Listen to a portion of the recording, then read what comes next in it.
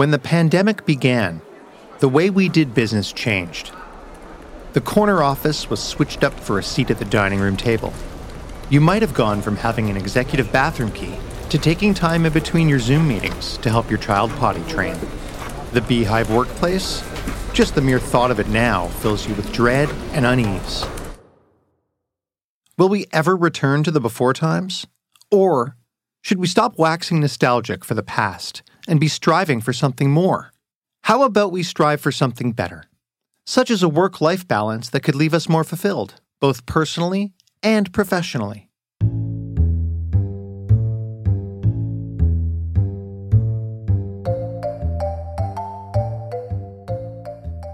Welcome to the second season of The New Normal, the podcast exploring management research, brought to you by Delve, the official thought leadership publication of McGill University's Desautels Faculty of Management.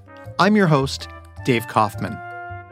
On this episode of The New Normal, we will discuss the future of work, workspaces, and how management has changed due to the pandemic. Among the issues today's episode will explore: the benefits of embracing a hybrid work style, how COVID has exposed inefficiencies in management, and the simple investment companies can make to show their workers they do, in fact, have their backs.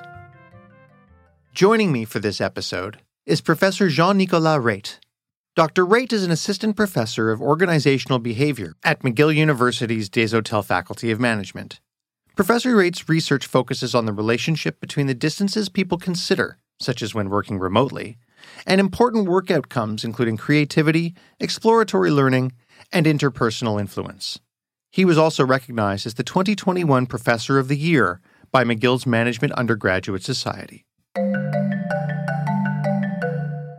Last year, Reyt researched the language used by CEOs in their conference calls at the beginning of the COVID crisis in order to get their thoughts and impressions on remote work. I began our conversation by asking Professor Reyt if his research told him that CEOs' views on remote work had changed since the pandemic disrupted all of our lives. Definitely. If you look at how CEOs were talking about the pandemic in the beginning and the challenges that were raised, a lot of them were seeing it as mostly an IT challenge. It was, how are we going to get everybody working from home? How are we going to get laptop computers to everyone? How are we going to get secured lines? How are we going to get people to work from home and still have banking information without being hacked?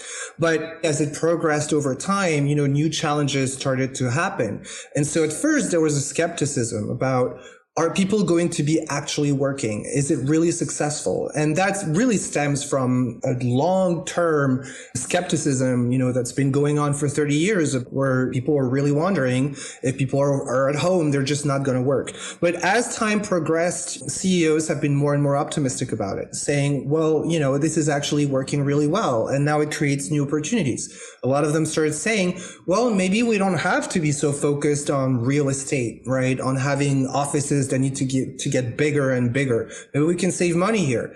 A lot of employees were saying work life is a lot better. I don't have to commute so much. I can take better care of my family. That matters a great deal to me. So CEOs were saying, well, it doesn't really cost us anything and it's beneficial to employees. So maybe we can continue doing this.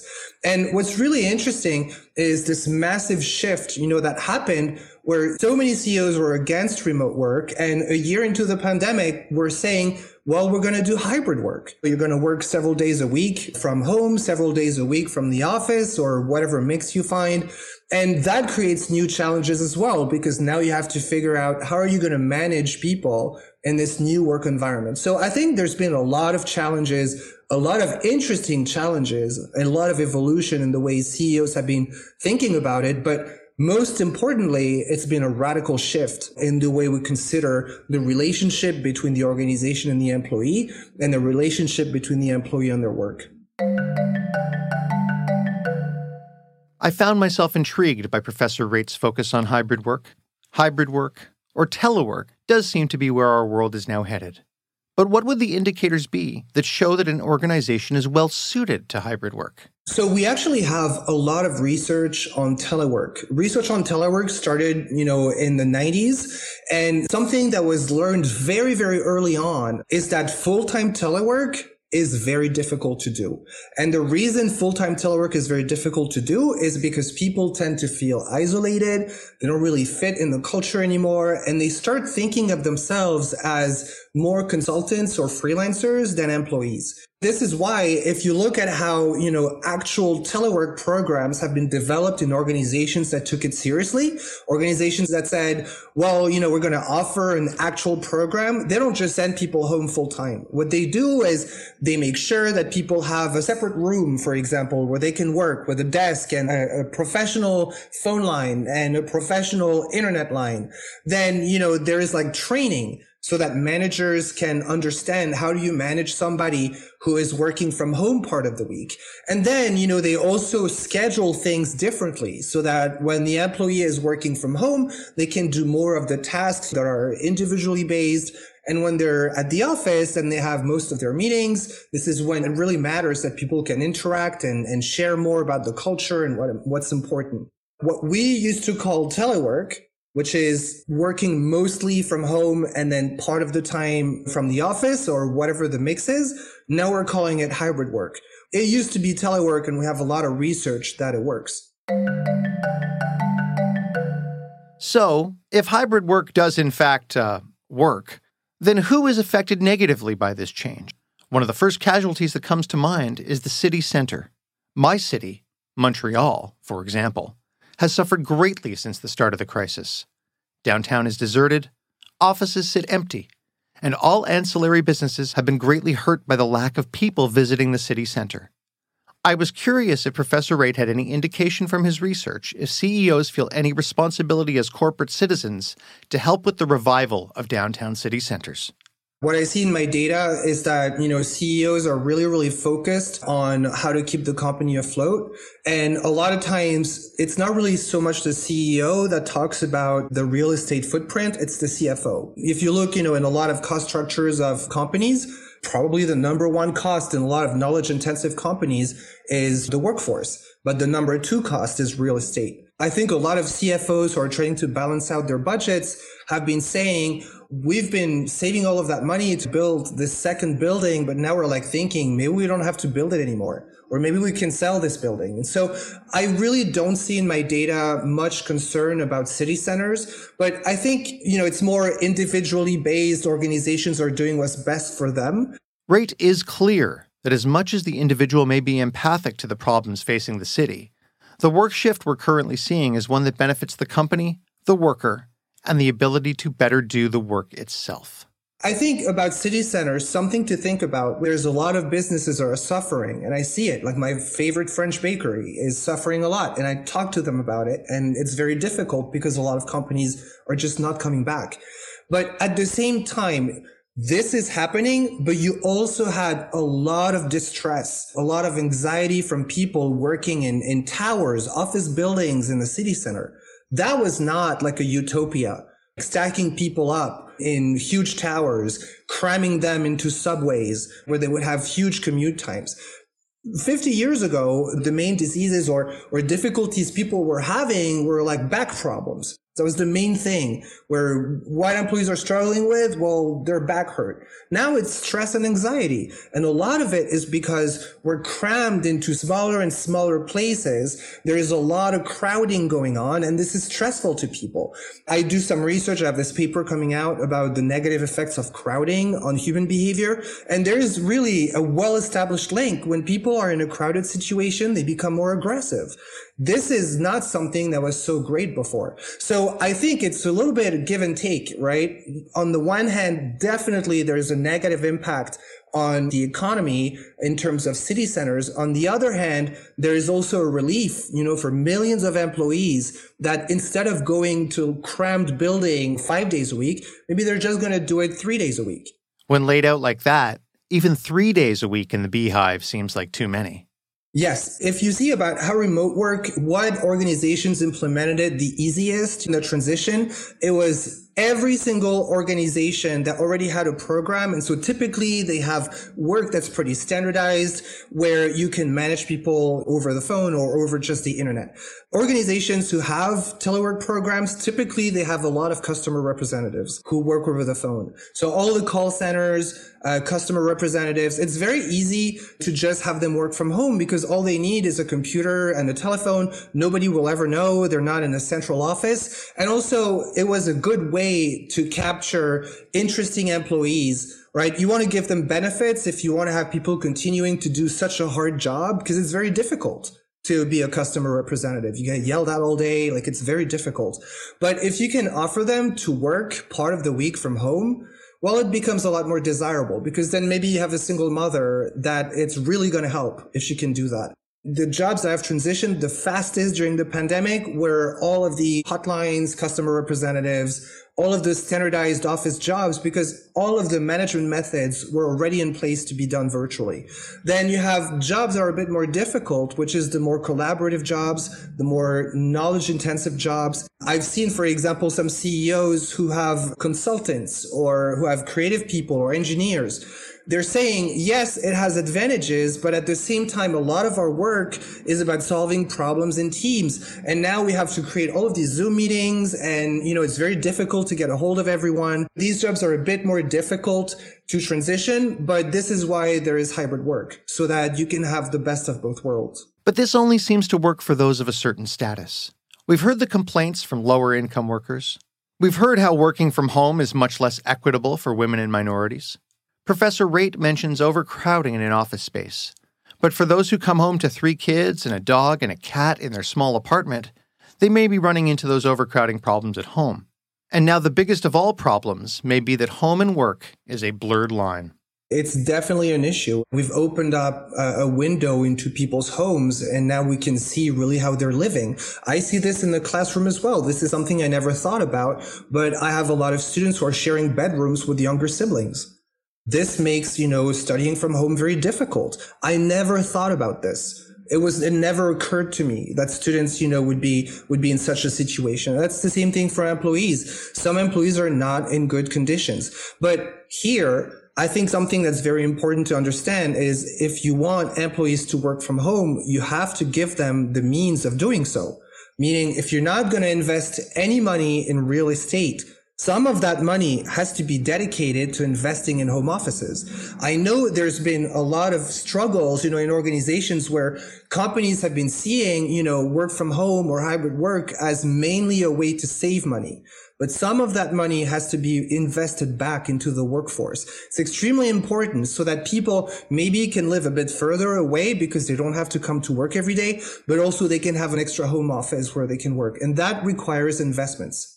Professor Raitt then describes a simple investment that a company can make to improve both morale and the health of their now working from home employee: a proper office chair. One of the things that was striking to me, and one of the reasons I've been going more in the media since the pandemic hit, is because people were coming to me and were telling me that they had no proper office chair, which was really pretty insane to me because this is one of the most important aspects. The physical health of an office worker, they need to have a good office chair. And we have a lot of regulations, in buildings, and there's a lot of different regulations that, make employers responsible for providing good office equipment when it's on premises.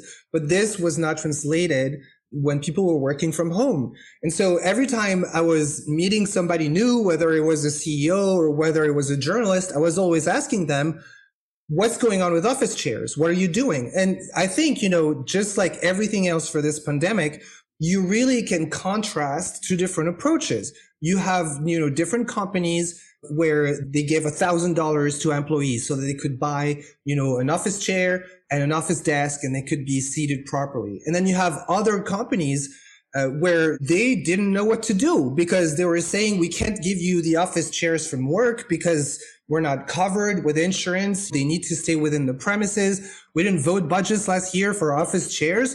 And so for the longest time, you had employees who basically were sitting on kitchen chairs or just normal chairs. It's extremely important here to understand that when everything is different, When the world is different and you ask people to work part of the time from home, you have to give them the right conditions to do so. And that involves having the right equipment, having the right office chairs. That also involves having the right type of management. Just the same way you can do things the same in terms of office chairs. It's the same thing about management. You can't manage them the same if they're working from home as if they were working all week from the office. The right type of management is crucial. And among the issues laid bare by COVID is how quickly bad management has been exposed. So I've been saying for a long time that COVID-19 is a medical crisis, but it's also a leadership crisis.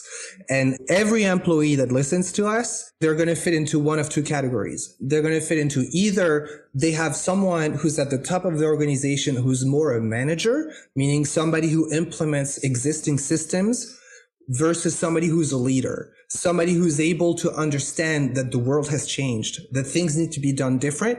And so it's fine. Let's just do things different. In terms of management, what's extremely important to understand is that you can't control how people are working when they're working from home. You just can't. They're not there. You can't see them. You don't focus on that. You focus on explaining to them why they're working. You have to remind them exactly what the purpose of their work is so that they have meaning in it, and then you let them figure out the how. And so, as we look towards the future, even once the pandemic is far in our rearview mirror, Professor Raitt seems sure that many of us will never have to step back into an office for 40 hours a week, ever again. Definitely. If you look in my data, I can really see that pretty much all of the more modern technology sectors, they're saying we've switched to work from home permanently. Not all of them, but a lot of them. And those who are not switching permanently to it, they're switching, in terms of hybrid work. And they're saying we're just going to be a lot more flexible into space. And now they're thinking, what should the new office, the office of the future, what should it look like? I mean, it shouldn't look like a beehive, that's for sure, because that's irrelevant now. You don't need a beehive if people are only here 2 or 3 days a week. What you need is a place where people can collaborate, where people can exchange information, where they can learn from one another, not little cells where people are spending 8 hours a day. So I definitely believe that a lot of sectors have announced that they will not come back to how it was before. There's a variety of reasons for this. It makes sense from a financial perspective. It's very difficult for companies to stay afloat in a pandemic. So they're saying we're going to save, like it's removing a lot of financial burden for us. But also they're realizing that the overwhelming majority of employees enjoy working from home part of the week. They do. It's useful to them. A lot of families have two parents working, and it was a struggle. They had to leave work, go pick up the kid, take care of the kid, bathe the kid, and then they put the kid to bed and then continued working. Now people can be a lot more flexible about that kind of stuff. If something the organization can do can have positive impacts on how people live their lives, then, it makes sense that they continue doing so. It's so important for the organization to have that positive impact. We've seen so much burnout since the start of COVID. And with the changing work environments, more of an emphasis has been put on trying to ensure that a proper work-life balance does exist. Definitely. One of the main arenas of research in telework over the past 30 years has been how can teleworkers manage the overlap or the blurring between work and life.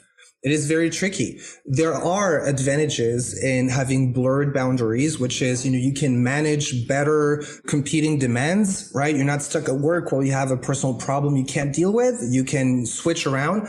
The problem, of course, it creates new expectations of how responsive are you going to be to emails? Can I ask you at 7 p.m. to work and do something by tomorrow? For managers, something extremely important to understand is this is not tenable to just ask people to be constantly reachable, to be constantly able to answer emails. And what I see a lot of employees are doing is they're reinstating some boundaries between their work and their life.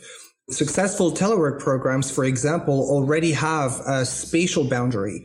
Past telework programs, a lot of them would not allow you to work from home if you didn't have a separate home office. Just would not allow you to do it because they know that if you start working in your kitchen or your living room, you're going to have so many different things, competing demands, all that kind of stuff. It's very difficult to deal with. But there is also something about the temporal boundary. How are you going to separate your work and your life? I see a lot of people who are saying, I don't respond to emails on the weekend anymore. I don't respond to emails after 7 p.m. And I encourage people to do so. You need also to train your manager. You need to show that there is a limit to how much you're going to work. And this is extremely important for people's mental health, to have boundaries between work and home so that they're not drowning in this constant monitoring of emails and working anytime, anywhere.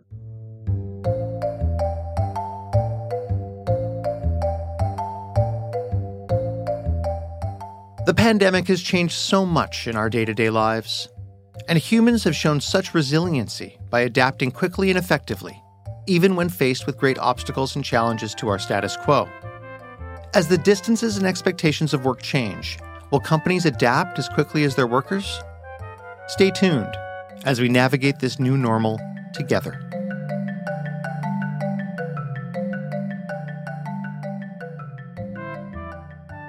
The New Normal is brought to you by Delve, the official thought leadership publication of McGill University's Desautels Faculty of Management. I'm your host, Dave Kaufman. Producers of today's episode, Dave Kaufman, Robin Fadden, and David Rawalia. The technical producer of The New Normal is David Rawalia.